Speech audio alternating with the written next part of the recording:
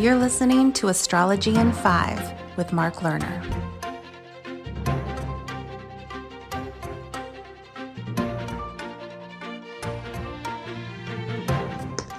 Hello, everyone. Today is October 7, 2022, and 36 years ago in 1986, I wrote my self-published book, Mysteries of Venus. In this Astrology in 5 podcast number 45, I am continuing to read from several pages in Chapter 4 entitled Personalities.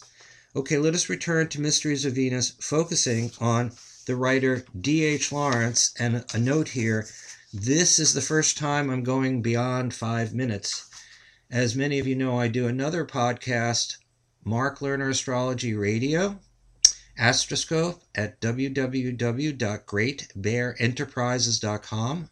Done over 100 of those, and they are at varying lengths. I also now have on YouTube Mark Lerner Tarot and Astrology, and have been doing Tarot and Astrology podcasts there. So for the first time, because D.H. Lawrence is my literary hero, I'm going beyond the self-limited 5-minute discussion, so this might range to 8 minutes or more.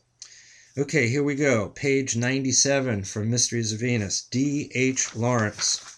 David Herbert Lawrence. The keynote of why I put this into Mysteries of Venus, the previous person I spoke about last time was Alice Bailey, is the keynote of Moon-Venus conjunction in Libra. Now, this is a highlight of D.H. Lawrence's chart. So here's the story and what I wrote. D.H. Lawrence was and is my literary hero. From age 17 into my early 20s, I read everything he ever wrote! And that is a considerable amount of literature. 12 years ago, I began a book called The Complete Astrological Portrait of D.H. Lawrence. The introduction and first few chapters totaled nearly 200 typewritten pages. I knew the book might become 1,000 pages long. Although I still have several books of notes and many charts for his family members, wife, and associates, the manuscript is still in mothballs. Actually, just to add on, it's not really in mothballs. It's sitting in the other room. Okay, Lawrence was a fantastic novelist, short story master, and essayist. He wrote brilliant travelogues of his journeys around the world. His poems are extraordinary. He translated books. He was also a painter.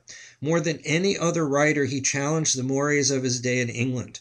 His great novels, The Rainbow and Women in Love, produced during World War I, were deemed pornographic by the British authorities.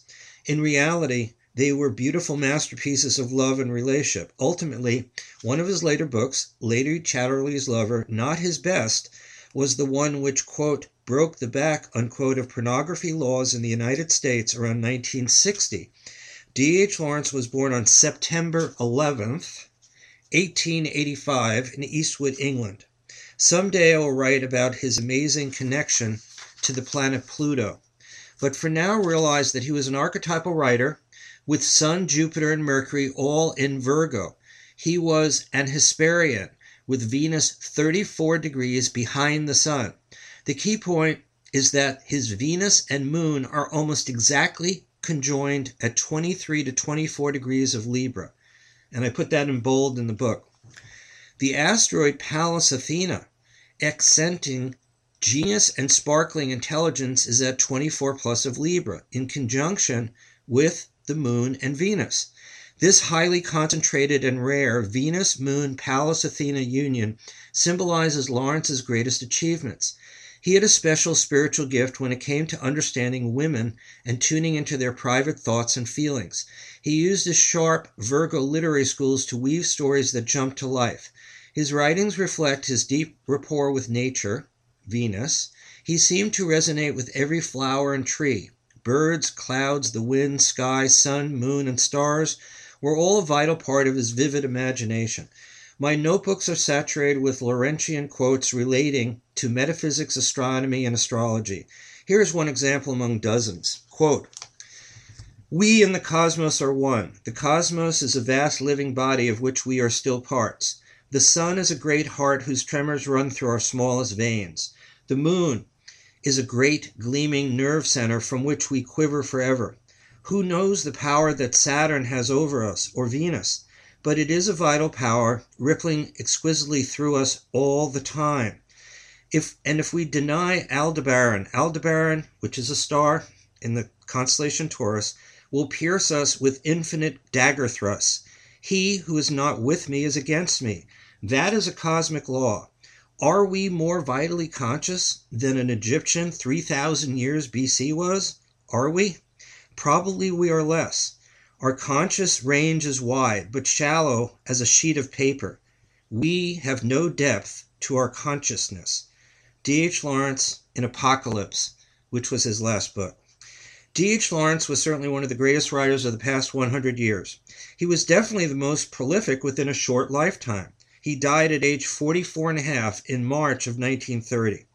As a testament to his heroic literary prowess, there are now major conferences around the world that just focus on his mammoth output, and hundreds and thousands of admirers are part of this Laurentian movement. Lawrence wrote about the wonder and beauty of women, nature, higher-level relationships, and being alive on planet Earth. He was a walking Venusian among us. His destiny number, or birth force, found by adding the digits corresponding to the month, day, and year of his birth, 9/11/1885, is equivalent to 6. 6 relates to the nature harmony side of Venus and reveals an energy that Lawrence brought in with him at birth. It is also noteworthy that his natal Uranus, said to be the esoteric ruler of Venusian Libra, was at 2+ degrees Libra. He was born at the first, quote, Uranian return, unquote, for the United Kingdom, born as a country on January 1, 1801. So the United Kingdom and Lawrence have the same Uranus position. This indicated that Lawrence had a revolutionary artistic, Uranus and Libra, mission to perform relative to his native country. And if you compare Lawrence's birth planets to those for the English chart from 1066, you will be shocked by the large number of precise alignments, most of which are sharply conflicting. If you want to truly understand the mysteries of Venus, read the works of D.H. Lawrence. Even he was aware of the Venusian rainbow theme. See his book, The Rainbow. You will never regret reading his books, and you will understand more about Venus than you ever thought possible. Keynote, study Venus conjunctions to other planets. Note Venus prominent by sign or in direct alignment with the sun or moon. And keep track of the asteroid placements when connected with Venus. So that's it for now. Next time, Jesus, Venus exalted in Pisces opposite Mars. That's the next chapter, or part of chapter 4 on personalities. And as I said, I assumed this was going to be about 8 minutes, and we're at about 7 minutes and 50 plus seconds. So thank you very much for listening, and we'll be back with you next time in Astrology in 5. Bye for now.